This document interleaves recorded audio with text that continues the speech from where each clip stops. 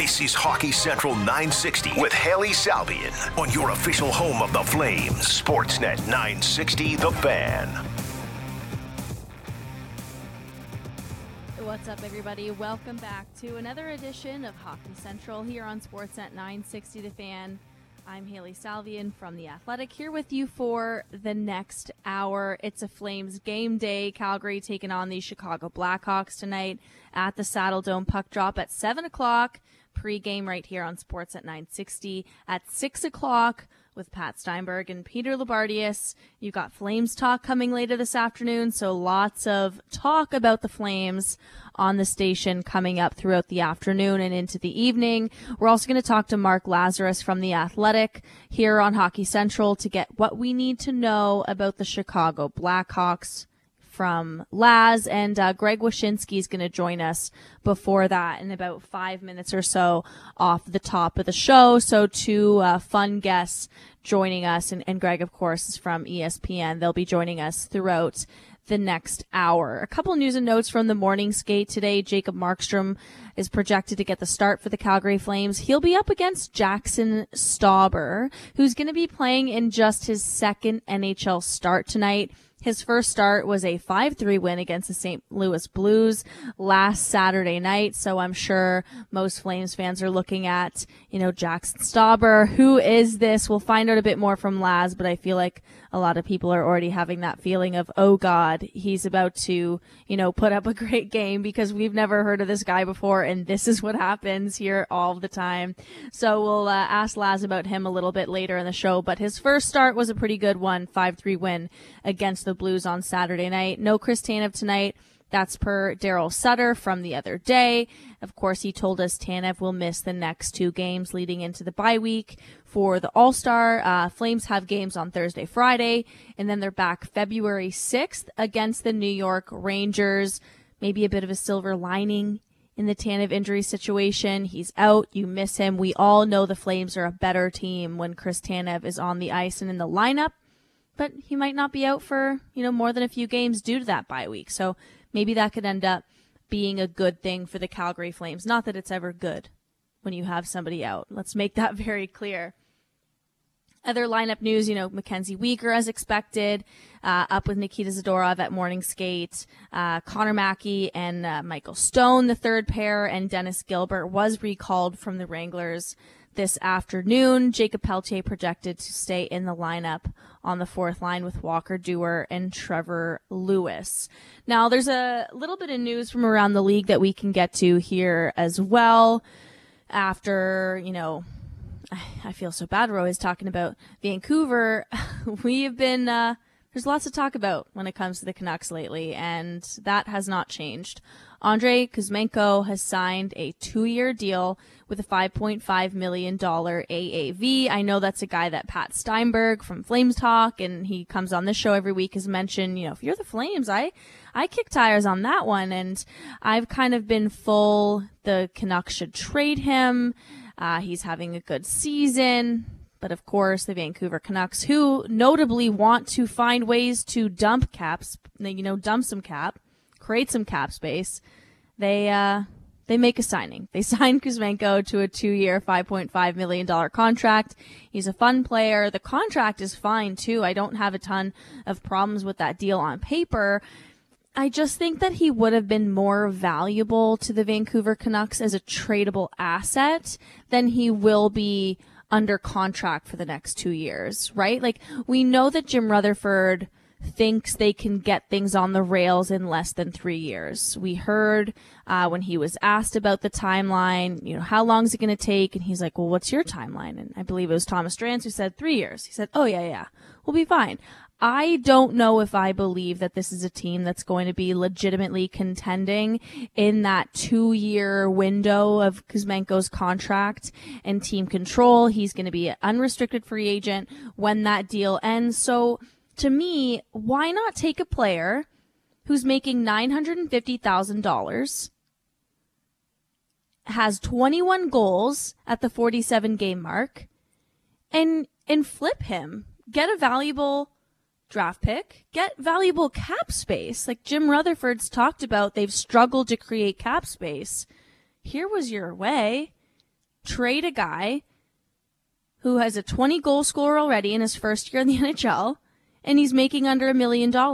Sure, he's not a proven asset in the postseason, but there's so many teams that are cap-strapped right now that a guy making under $1 million, I think he could have driven the price up because other teams would have been able to afford somebody like him. We're not looking at a player where a team needs to retain cap space and whatnot. He's pretty cheap.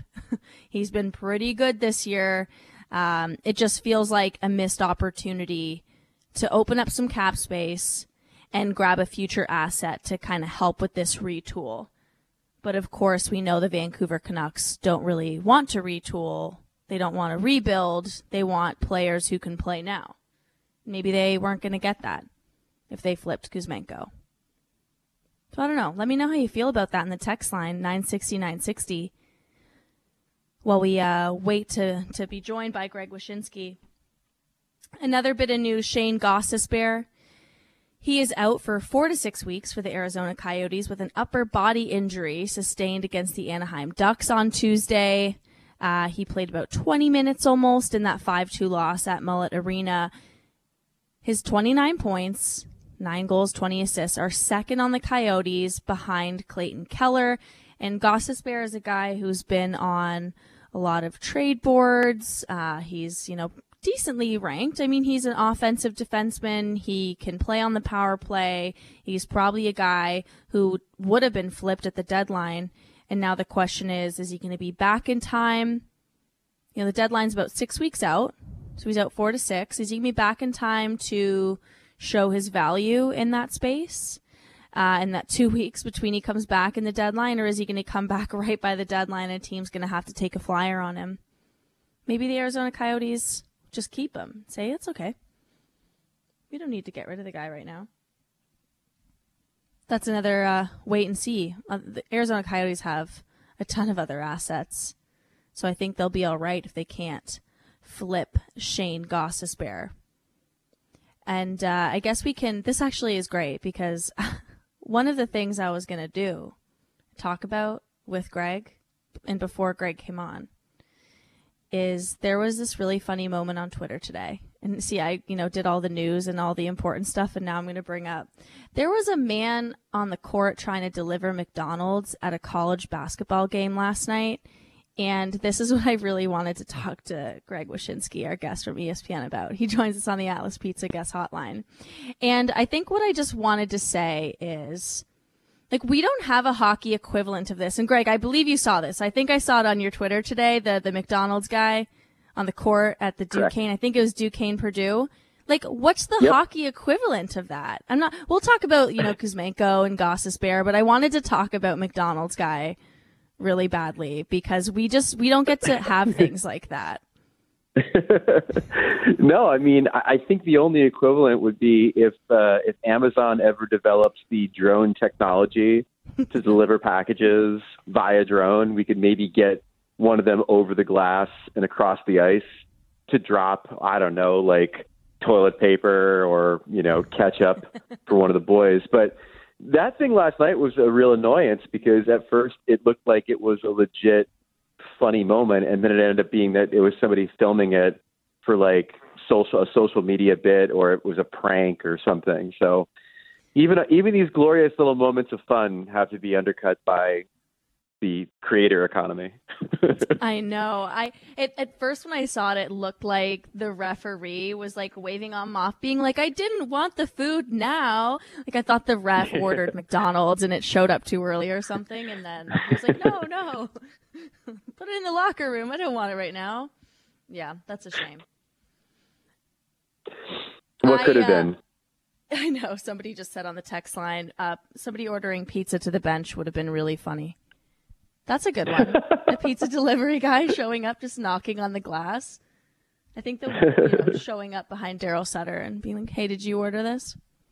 Anyways, there's real things that happened in the league today. I'm not going to just talk to you about the McDonald's guy, Greg. I was talking, I went on my own little rant about the Andrei Kuzmenko deal.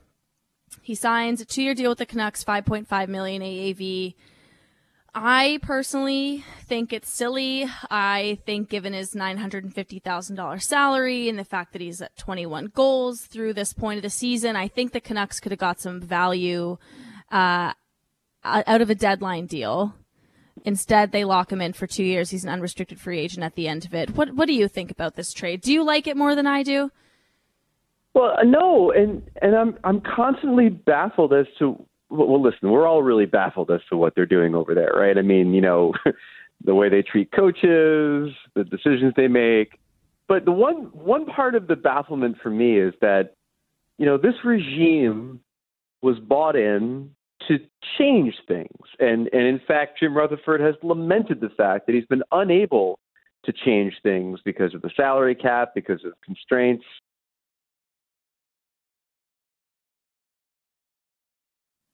It looks like we just lost Greg. We're going to try to get him back here shortly.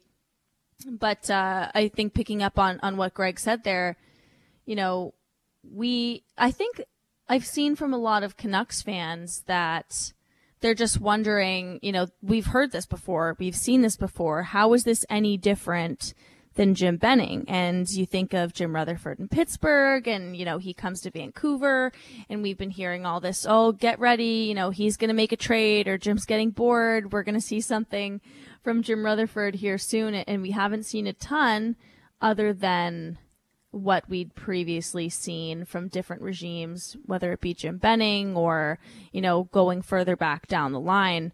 And just picking up on what Greg was saying there, I think that's kind of a fair point to make, and I think that's probably the way that some Canucks fans have been feeling. Is we've seen this before. Where's the change? Where are the things that are going to be doing differently? And we heard Jim Rutherford talking about, I haven't been able to do anything. We don't have the cap space. And as I mentioned, I think this would have been a good opportunity to clear $5.5 million of cap space for the next year or two. Just on the text line here, 960 if you want to join in on the conversation. That was his whole point. Wish is like, I said my piece. I said what I said. I'm done. But I think we've got him back. We had people on the text line, Greg, saying, I think that was a good point. He made it. And he was like, yeah, I'm good. I think the Canucks are clearly hacking my phone. No, I was going to say, the minute that money frees up, they go and they sign somebody. And I'm still trying to figure out exactly when the turnover of this team that Jim Benning built and the roster that was already in place, when that starts happening. And to do that requires cap flexibility. It requires moving bodies out and moving new bodies in. And I'm just still baffled as to what the plan is here when it just seems like it's been over a year of just doubling down on players that are already there. Yeah, there hasn't been a ton of change. And I mentioned, while we're bringing you back on it, I can understand why Canucks fans are feeling like we've seen this before. Like, what happened to the Jim Rutherford who's going to make all these wild trades way before the deadline? They're just getting a little bit more of Jim Benning, it seems. Well, yeah, and also because, Rutherford had the reputation of coming in and kind of slashing and burning.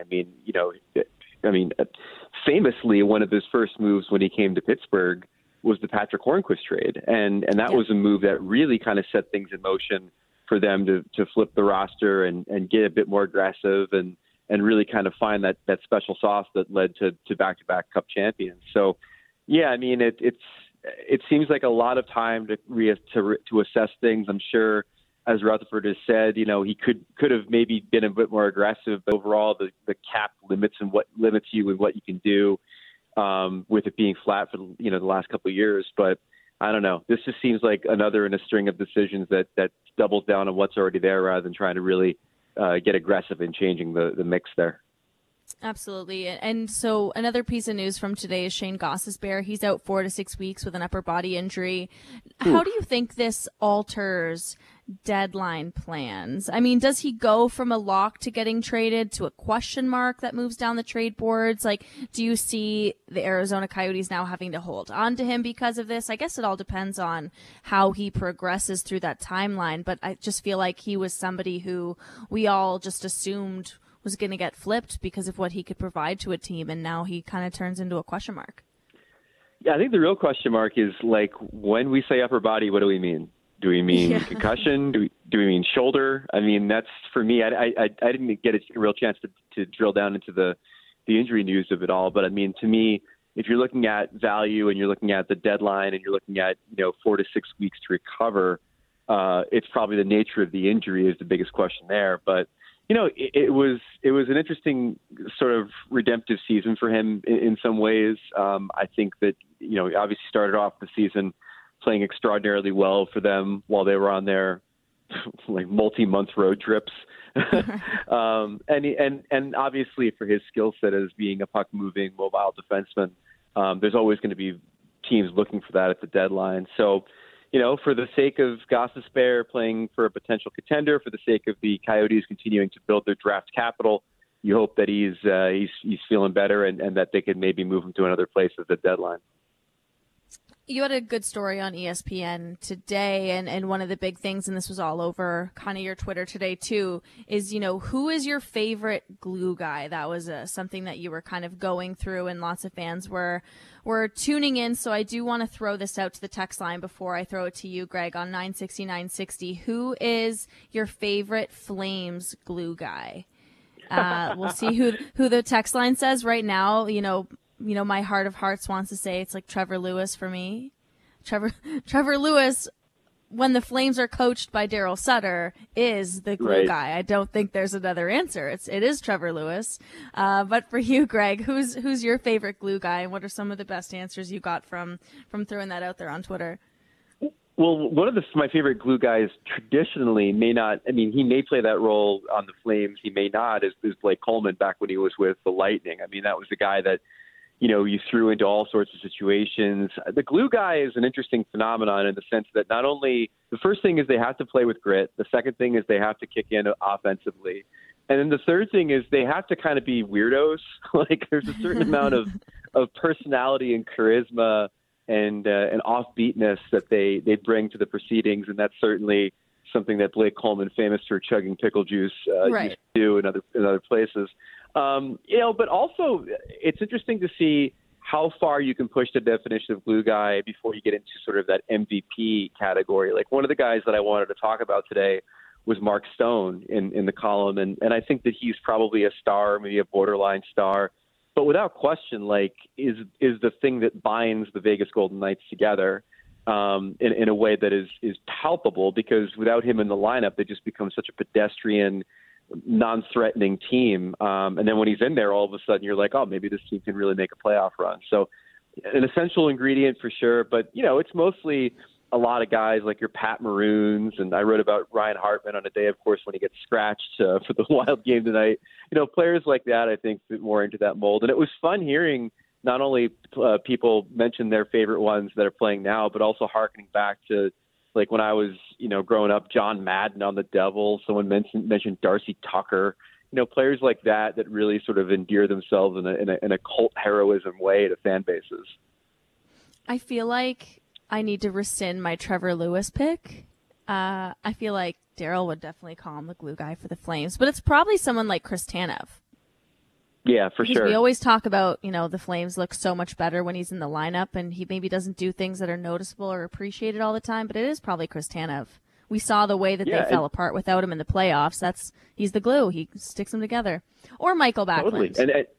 And to that end, Brandon Tanev of the Kraken was somebody who, it was like him or Yanni Gourde were the Kraken candidates. And I mean, like, that's another player that I think, just kind of brings it together. And of course, is a bit of a weirdo. So I don't know where Chris Tanev is on the weirdo scale. He seems like a pretty straight shooter. There was a really funny Q&A that somebody did I think it was with Chris Tanev in Vancouver a few years ago. Someone would have to look this up and tell me, but they basically were asking Chris about all these different conspiracy theories. And it was like, what do you think about ghosts? Like, do you think aliens exist? And he was like, oh yeah, for sure. And they were just asking him things like, are you afraid of sharks? It was the most random Q&A I've ever seen with a professional athlete. And it was so funny. So Chris Tanev is probably a bit strange based on what I remember from this interview. Oh yeah. I might have to steal that bit only because, like, I know eventually, we can maybe find the Aaron Rodgers of the NHL that way. Find the person who is, tripping in the middle of the jungle and, believes in ancient aliens and all that stuff. He's out there. We just have to find him. It's TJ Brody. I'm going to tell you right now. It's TJ Brody. Okay, this was in 2012. Chris Tanev shared his thoughts about aliens way back when. I think it also happened in 2016. He said that he isn't willing to judge aliens before he meets them.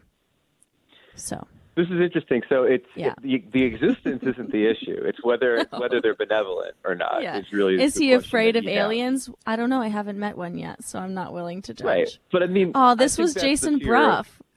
This is really funny. That makes total sense. Then you throw a curtain blogger into the mix, and you're of course going to get that. I think the fear for all of us that believe that there's life beyond this planet is that they're going to come here and they're going to have the dude's going to have literally the cure for cancer in his back pocket. He's going to be like, I heard you guys have a cancer problem. Well, here you go. And then before he can hand it over, someone's going to think it's a weapon, and they're going to just annihilate them. Just going to drop a nuke on the aliens before they can give us the thing that will change our society, because that's how it's going to work. Yeah. Oh, this was great. Yeah. It's a worst case scenario list, and it was from Derek Joy actually with the Vancouver Canucks. Bruff did a story about it. So if people are interested in this, just Google Chris Tanev aliens. Yeah, he's definitely the glue guy. I know Michael Backlund is probably an option too, but I feel like this is great. I need to move on from the alien abductions. Okay, sorry. This is my last one, actually. It's fine. What would Chris Tanev do if he were attacked by a shark? Quote, I would probably kick him. I'd probably get eaten, though. This is the failing of the education system, because everyone knows canonically that if you are attacked by a shark, you punch him in the nose.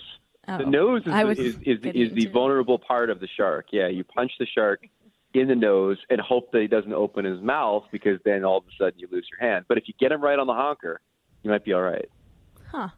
I thought it was the eyeball thing. Anyways, that's why I don't go in the ocean. I would also get eaten. Caps Canes Stadium Series jerseys, Greg. Do we like them? We like them within the context of the Stadium Series. That's the one misconception people had today in looking at those jerseys, is that the Stadium Series is the event that the NHL puts on where it is not about trying to craft this beautiful artifact that harkens back to a team from 1922. It's about putting on a fisheye lens and looking at a logo and being like, how weird can I make this jersey? And so the Caps jersey is very much in that grand tradition. There's been some really whacked out jerseys that we've had in the Stadium Series. Many of them have been very memorable and fleeting. And I think the Caps will probably fit in that category. For the Stadium Series, that's a really good-looking jersey. And that's why I was kind of disappointed in the Carolina jersey, because it just kind of looks like their attempt at streetwear. There's nothing audacious about it. They're the home team. They could have really made some sort of crazy, vivid statement. But it's basically hey, we've never put our primary swirly toilet bowl logo on an all-black jersey before. What if we did that? And it's just kind of lazy. I'd give the Caps one probably an 8. Within the context of the Stadium Series, and the Hurricanes probably a 4. Right. Okay. That's great. I like the Washington one. I do like the Carolina one a little bit more than you do, but they could have done something a bit more fun. It's better than just Canes written diagonally across the shirt. Yeah. It feels like a missed opportunity, and they've done that sort of black primary jersey thing before too, and I don't know. It just seemed like you had a chance to really kind of blow it out. I mean, you're playing your game at home. It's on a college campus. The one thing that I always love about these, though, is that when Adidas puts out the images, they always accompany it with a press release that is the most creative BS you've ever read, insofar as why they did what they did. This one on the Carolina one is all the letters and the numbers are slightly slanted to show the resistance that you feel when a hurricane is blowing. It's okay. Oh, that's great. It's the Seattle reverse retro, this deep history of the Seattle Kraken that we're dipping into right now in year 2. Here's our haunting Kraken image from how bad we were in year 1. Precisely. That's the inspiration. Let's chat about the Bruins a little bit again. Another piece on ESPN from you and your colleagues, Ryan Clark, Kristen Shilton, all kind of chiming in there. But I guess when I'm looking at the Bruins, we know how dominant they've been There's so many different storylines to dip into. When we're looking ahead to the deadline, is this a team that you think could be a sneaky contender to do something? I don't know if I've really heard a ton. Maybe it's because I live in Canada, but I feel like everyone's just kind of content to look at how dominant the Bruins have been and say, I don't know if they really need to do anything. Do you see them as somebody who could maybe make a couple waves in March? Well, one name they've kind of been linked to is Bo Horvat, actually, and I thought that was right. an interesting name in the sense that, like, they're pretty stacked at center right now. I mean, you've got Bergeron, Krejci, Coyle up the gut. If you bring in Horvat, I mean, you could probably play him on the wing if you wanted to, but then you'd have like 4 really, really good centers to solidify that lineup. And, it makes sense from we're all in on this kind of perspective, but it also makes sense if they really like him as a succession plan play. I mean, Bergeron and Krejci are both on 1-year contracts. It was sort of tenuous whether Bergeron was going to come back for this season to play again. If they're this good and they win, you kind of imagine both those guys might like skate off into the sunset.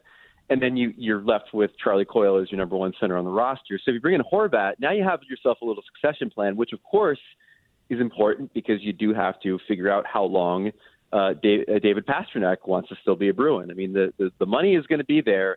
The term is the tricky part because, like, what does this team look like post Bergeron? And if you have Horvat now on the roster, he signs a long-term deal. Now you have a better sense of who's going to be there post Bergeron, post Krejci. So it's an intriguing move if they can pull it off. It's just a matter if they have the type of package that's going to supersede what other teams might be able to offer for him. Right, and I think the question about cap space, too, we don't know if Bergeron and Krejci will be back, but there is David Pastrnak and his contract, if he re-signs with the Boston Bruins, to consider. Do you think he's going to be the highest paid player in the league next year? Because I don't think it's a stretch to think that he could set a new ceiling for NHL contracts after this deal expires. Yeah, I don't think it's a stretch either, but I do wonder if you do sign with the Bruins, if it's the Bruin way, if he sees what Marchand and Bergeron have taken during their careers, if there's a certain amount of pressure to sort of like keep the tradition going and not, max it out. So that'd be the hesitation in me saying this guy's going to be the highest paid is just because of that. Open market though, man, like absolutely. That guy's an absolute beast. I mean, for my money, for all of the greatness of Bergeron, for all how great, Allmark's been, I still think that it's probably Pastrnak as their MVP so far this year. Yeah, absolutely. I read that in the story, and it was kind of, I think you said something like, this is all everyone, trying their hardest not to just say David Pastrnak. Yeah, Allmark's been great, but let's be real here. This is the MVP. It's past, we can all just say it, Right. I think people try, like we run the awards watch every month and people try their best to try to not, like it's the Selke problem, right? Like nobody wants to always give it to Bergeron, right? So we can make cases for Barkov and guys like that every year. In this case, it's like this one guy is like the highest scoring non-Oiler in the league. Like we could probably say he's the most valuable player on the team this year. It's fine. Right. One last one for you, Greg, before we let you go for the rest of your afternoon. Speaking of MVPs and awards watches, I feel like everyone's just accepted that McDavid, based on what he's doing, has MVP, the Hart, in the bag this year. But when we're looking at the fight for, second, third, guys to get in as finalists, is Jack Hughes a legitimate Hart Trophy candidate, at least when we're talking about that number 2, number 3 spot behind Connor McDavid? Yeah, without question. I mean, for those who haven't gotten a chance to really watch him as much as maybe I have, as somebody who lives in New York and who also grew up a Devils fan, he's great. I mean, like the way he's leveled up this year has been fascinating. I mean, his offensive skills were on display last year, but it's the fact that he's been able to be durable and physical. Like he made a game-winning pass to Hamilton in overtime the other night against Vegas, where he had 2 guys pinning him against the boards. Yeah. And he still got the pass off, and he got up off the ice. When he was a kid, when he was a rookie, that's, he's out of the lineup for 5 games. And I think he's just become really a tougher kid, a smarter kid, and certainly has just an array of offensive skills. To see him get the puck and to see him want to get the puck is a really magical thing when he's on the ice. But, I've been asked about the McDavid Hart thing a few times. He does have it in the bag, save for one caveat, and this is my caveat. if the Buffalo Sabres make the playoffs and Tage Thompson is outscoring his next teammate by like 18 points or something, I bet you he gets a lot of support for the Hart. I bet you that guy gets a ton of support because it's the anomaly of the Sabres making the playoffs. It's everybody remembering what he did earlier this season when he was scoring goals at will. I think he's the only guy that could give Connor a run for his money because of the narrative of the Sabres making the playoffs on the back of one player. And even if, I wonder if Edmonton misses the playoffs and Buffalo makes it instead, I know it's not really an award that takes the team success into account, but I feel like that could be the tiebreaker for some people who are on the fence. Well, there is a contingent of people, myself included, that kind of treat the Hart Trophy as you got to be in it to win it. Like the whole point of playing the regular season is to drag your team into the playoffs. And if your team misses the playoffs, like what is value? Like how do we determine value? I'm with you on that. If not getting a team into the playoffs. So you're right. There is always the chance that Edmonton misses the playoffs and a few more games like they had against the Blue Jackets last night. Maybe that happens. But I think overall, like they've really impressed me in the last couple of weeks. I was really shocked by last night's game because they had been playing a lot better. Maybe, Kane being out of the lineup contributed to that, but I think they'll be fine. I actually think that there's a better chance that Edmonton rises up and wins that division than the Kraken run away with it or Vegas wins it. Okay, interesting. I guess we'll have to have you on another time to see how all this tracks, and I'll do some more research on how to survive a shark attack. We had someone on the text line say you're supposed to, kiss its belly and call him a good boy, and he'll become your friend and stop attacking you. This is a very nice and this is a friendly text line we have on Sportsnet 960. So join us anytime. I'm trying to think of the logistics of taking off your scuba gear to kiss a shark's belly while you're being attacked by a shark. That is some gymnastics I don't think I'm ready for.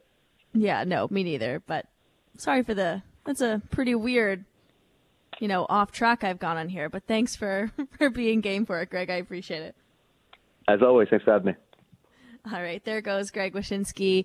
Great stuff from him. He's from ESPN, and that chat was on the Atlas Pizza guest hotline, which is brought to you by Atlas Pizza and Sports Bar, using the same secret recipe since 1975. You can dine in at 6060 Memorial Drive Northeast. Take it or delivery at 403-248-3344. The text line remains open, 960-960. We're going to have Mark Lazarus on the show coming up after the break. We're going to scout the enemy, figure out what we need to know about the Chicago Blackhawks.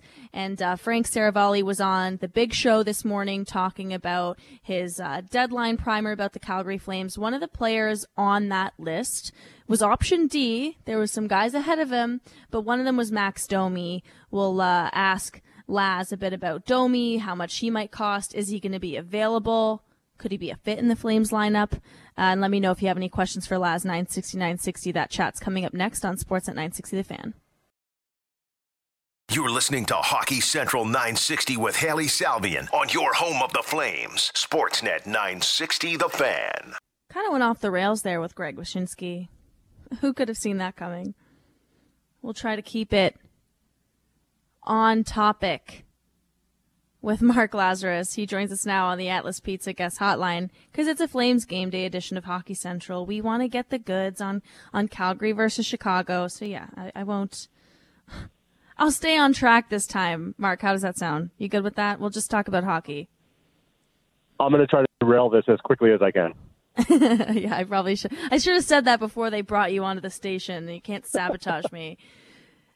How's the tank that we're not calling a tank going in Chicago? Because we're not allowed to say that. I think Gary Bettman said nobody's tanking, Mark. Oh, no. God forbid anybody try to lose. No. Also, we all have digital boards, and nobody wants cap information. That's right. How's it going over there? We can call it a tank in Chicago. It's pretty open here. Kyle Davidson has not been shy about what they're doing here. And no, the Blackhawks players and coaches aren't tanking, certainly. They're playing pretty well lately until the last couple of games. So they're throwing a wrench in the system. But they're in dead last right now, and they're very close in points percentage, too. So things are going great. They're going great in Chicago. Are you having fun? Are you doing okay? I am losing my mind slowly, trying to come up with ways to write about this team every day. Sure. Is Chicago an ideal place for Connor Bedard? Like, we keep seeing everyone's tanking, everyone wants this guy, or here's the best landing spots for him. Like, why is Chicago the right spot for Connor Bedard? Well, it's certainly where the league would want him to be, I think, because it's a big market that makes a lot of money, obviously. It'd be great to be able to put Connor Bedard on your top line. Maybe it convinces Patrick Kane to re-sign in the offseason. He could play alongside him. Back on national TV every single day. Nobody gets sick of seeing Blackhawks on national TV, of course. It's certainly where the league would want him to be. You want him in a marquee market, right? You want your superstars to be in the biggest markets possible. So of the teams that are out there, Anaheim, Columbus, Arizona, I think it certainly makes the most sense that the league would want him to be in Chicago on the biggest stage possible. For sure. I agree, I think. I know there's some people who look at Vancouver, he's a BC guy, cheers for the Canucks. No. Put him in a big market. I'm sure it'd be fun. Do you think Kane would actually stay if that were the case? Let's crack into that. He has to make his decision before the draft lottery, obviously. He's got to make his decision in the next 6 weeks. Don't think it would, but I think the possibility of it is in his head. Like, if he's still weighing his options, that's one of the things he's weighing, is the idea that, hey, maybe I could play with this for the next few years, a lot of points and be a star and, maybe get this team back on top. Because if the Blackhawks get Bedard, it changes things, right? All the caps in the world next season. So they could add some free agents and get, expedite the build. If they get Bedard, someone who's not going to be next year, and there's no guarantee Tilly or Carl will be, or even Mitch obviously could be years, then they're basically tanking again next year. And I don't think anybody wants to be anywhere near that if you're Kane. Right. Now, it sounds like, we're obviously still waiting to hear what Kane and Taves want to do ahead of the trade deadline. Sounds like we might hear something in the coming days or weeks. I feel like we keep hearing that, though. Things are going to pick up in a few weeks. We're still 6 weeks to the deadline. There's time. But what can you tell us about the futures of the two franchise icons in Chicago? Like, what do you think happens here, Laz? Well, the season began, I was convinced that Patrick Kane was looking for a reason to stay, and Jonathan Taves had one foot out the door. And then about a month or two into the season, when things were really bad and the Hawks they lost 16-17 at one point, 2-8-game losing streaks, I saw it weighing on Patrick Kane a lot more. I think that's when I realized I think he's out. And Taves, I think Taves is really on the fence. I talked to him this morning, actually, and every sentence he told me, I was like, oh, he's staying. Oh, he's leaving. Oh, he's staying. Like, I think he's really on the fence. He said he's leaning away, but he's waiting to see if anything changes his mind. So I genuinely think both guys are still conflicted about this. I'm sure they have what they think they're going to, but they have not made that decision. The meeting with Kyle Davis is not on the books yet. It's going to happen soon. But I really genuinely think both guys are really grappling with the decision and have not made up their minds yet. Is this a situation where Chicago would be okay losing them for nothing? Like, if they just, they can't decide, and then they decide to stay for the rest of the season, but then they go in the summer. Like, I'm thinking of what Calgary and Flames fans went through, it, albeit to a lesser extent. Johnny Gaudreau is not in the Taves Kane, iconic tier, for some obvious reasons that include Stanley Cup rings. But could you see a situation playing out like that and they'd be, okay with it? It would just seem like a bit of a mess if it got to like the night before the trade deadline and then they have nothing ready. Right. Well, I mean, obviously Kyle Davidson would rather get, a first-round pick and a prospect for Kane and like a second-rounder for Taves, but they are prepared for that possibility because it's entirely up to Kane and Taves. If they decide they want to stay, then they can't be traded. They have full no movement clause. And then, if they don't want to re-sign, what can you do about it? So I think the Blackhawks are braced for any inevitability here, but the Blackhawks are fully prepared to walk away from it. Like, if they both want to leave, then they're fine with that. Like, if Taves wants to be the captain for this rebuild, they're fine with that too. Like, I really think that they're not really terribly concerned. And that sounds harsher than I mean, but like, whatever happens, their plan doesn't change. They've got so many first-round picks these next few years already that if they don't get one for Kane, which would be in the late 20s anyway, probably because it'd be a contender, it's not going to fundamentally change the rebuild. So they prefer to get something for both of them, sure. But if they do walk away, then it's it's not like some kind of death blow to the region. It's just right. kind of those things happen. Yeah, this was kind of like, oh, shoot. Wish that didn't happen. Looking at the game tonight, Mark, Calgary Flames, Chicago Blackhawks, puck drop at 7 o'clock with a pregame here on Sportsnet 960 at 6 o'clock. I think I'm going to ask what all the fans are wondering. What can you tell us about Jackson Stauber?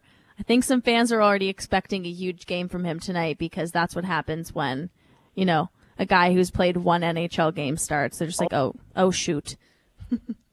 Every team's fan base is convinced that they only lose to backup goalies. Yeah. Backup goalies are rookies. They only, specifically target, me in X marketplace. I can't tell you much about Jackson Stauber. He's like number 5 on the depth chart. Arvid Soderblom is really the number 3 here, but they were playing big games first. So Stauber's up here because Alex Stalock is in concussion protocol. And he made his debut in St. Louis last weekend, and he played really, really well, and he won.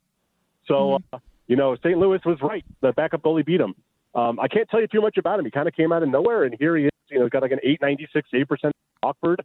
But sometimes you come to the NHL and things change. And, the Blackhawks are not a good defensive team in front of them, so you'd expect things to go badly. But the Blackhawks have gotten actually pretty solid goaltending all year from all 4 of their goalies. So who knows? Maybe we're ready for the Jackson Stauber superstar experience. What can you tell us about how Seth Jones has played this season? Like, are there any guys that, Flames fans need to be aware of on the ice tonight? Like, is there anyone that stands out to you that's having a particularly good season? Maybe it's Jones. I mean, maybe it's Kane or Taves. What do people need to know about this matchup? Honestly, Max Domi has probably been the Blackhawks' most consistent and reliable forward. He's their leading scorer. He kind of that kind of relentlessness that the Blackhawks, that Luke Richardson is looking for, coach. And he's probably been their steadiest player. Jonathan Taves is having a pretty good bounce for last year when he was coming back from missing a year with injuries. Kane struggling. He's not playing with the kind of guys he's used to playing with, and he's struggling. And I think it's in his head a little bit where he was getting frustrated. He had 2 straight games where he didn't even have a attempt. Highly unusual. On the defensive side, Jake McCabe's been the best defenseman. He's had a nice bounce back year after a really tough first year in Chicago, coming off the ACL surgery. So McCabe's numbers are actually remarkable, considering like relative to his teammates. He's a plus player for the Blackhawks. To be on this team and have a positive goal differential is a staggering achievement that probably warrants Norris consideration. Yeah. McCabe's is he a guy that could get flipped at the deadline? I want to get into Domi too, but before we do, because I know you had a story about him, and he's actually kind of been on some of the Flames trade board that we saw from Frank Saravalli at Daily Faceoff. But before we get into Domi a little bit more, is McCabe someone that you could see getting flipped at the deadline to a contender? It's possible. He's still got a couple of years left on his contract, so it's always a little more complicated. A guy with term. He signed with Chicago because he had made Chicago his off-season home, and he wanted it to be his permanent home. He has a partial no-movement clause, but he's also a guy who spent his whole career in Buffalo and came to Chicago for this. So I think he is dying to play in a competitive situation and get his first playoff experience. So it's conceivable. I think Edmonton's a team that would make sense with McCabe right now. Some teams value guys with term on their contract. They don't look at it as a bad thing. And McCabe's, I think he's at $4 million. He's not grotesquely overpaid or anything like that. So he's available. All things must go. Kyle Davidson, nobody's nailed down to the table here. Max Domi, he was on Frank Saravalli's, kind of Flames deadline preview. He had him as option D for the Calgary Flames to maybe look at. He provides nice versatility, especially if the Flames run into any injury issues down the middle. You could kick him out to the wing, although he probably does play his best hockey when he's up the middle. But you also feel like he's a guy that, all things must go, but I know you had a good piece on The Athletic, Laz, about why it could be valuable for him to stay in Chicago. Like, how do you look at the Max Domi situation heading into the deadline? Yeah, he was signed to be flipped at the deadline, clearly. Give him a bigger role, see if he can find that 28-goal form he used to have, and trade him for a first-round pick. But he's been a really nice fit. He really likes it in Chicago. He's been really good in the room. He's this big, upbeat personality that's really valuable on a team that's struggling. The way he plays, if next year is going to be all about bringing up the young guys finally, letting the prospects play on this year, you're going to need someone for them to model themselves after, right? Someone who has that kind of work ethic, that relentless, that drive, that personality, that positivity. You know, if you don't have Toews and Kane, somebody to be that role model. And Max Domi, I know you don't think of Max Domi as a role model given his history, but there's just something about the way he plays and the way he acts in the room where he's been a really positive force for this team. And again, the Blackhawks have to pay someone next year, right? There's $21 million coming off the books with Kane and Toews, plus $5.5 million recapture penalty for Duncan Keith. They're going to have to pay somebody. Why not pay Max Domi when you know what you have in him and you like it? What do you think it would cost if they decided to move Max Domi? Like, if the Flames are looking at him and they like all the things that you just listed about Max Domi, but in Calgary, what do you think it would cost the Flames to make that happen? I think the Hawks would love to get a first round. Yeah, the Hawks would love to get a first round pick for him. But talking around the league, it sure seems like people are a little more protective of their first round picks this year just because of how the draft is supposed to be. So that might not be realistic. If a second or a third might do it. If I'm Kyle Davidson, I'm not moving him for a third. I don't care about a third round pick. A second round pick, he'd probably do it. They would love a first round pick, but I don't think the price is going to be that high. His seasons, he's not having a big enough season to warrant, some kind of big, huge price. I think he'd be a really nice addition. If the Blackhawks are willing to trade him, he'd be a really nice addition. His game translates to the playoffs really well, and he'd be a nice addition down the stretch for any contender.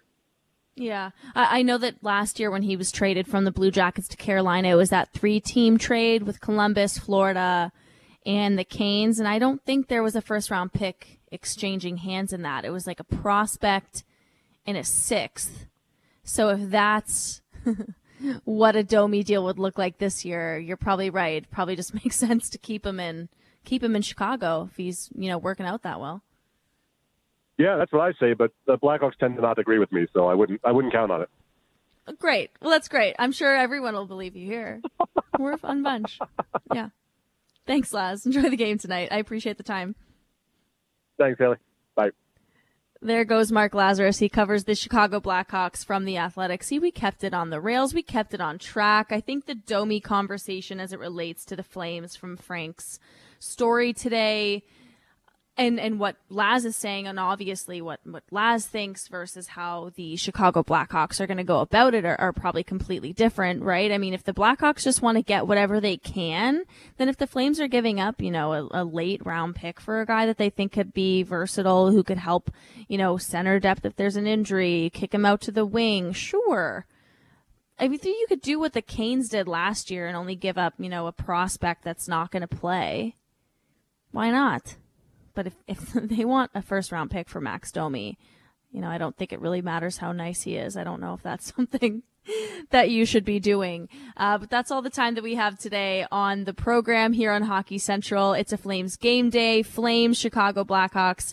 Puck drop at 7, pregame at 6. You can get a look at Max Domi tonight and maybe let me know tomorrow. Did you see something that makes you want him on the Calgary Flames? We can chat about that a bit tomorrow. And obviously we've got 6 weeks to keep talking about the trade deadline. Enjoy the game tonight. We'll be back tomorrow on Hockey Central on Sportsnet 960 The Fan.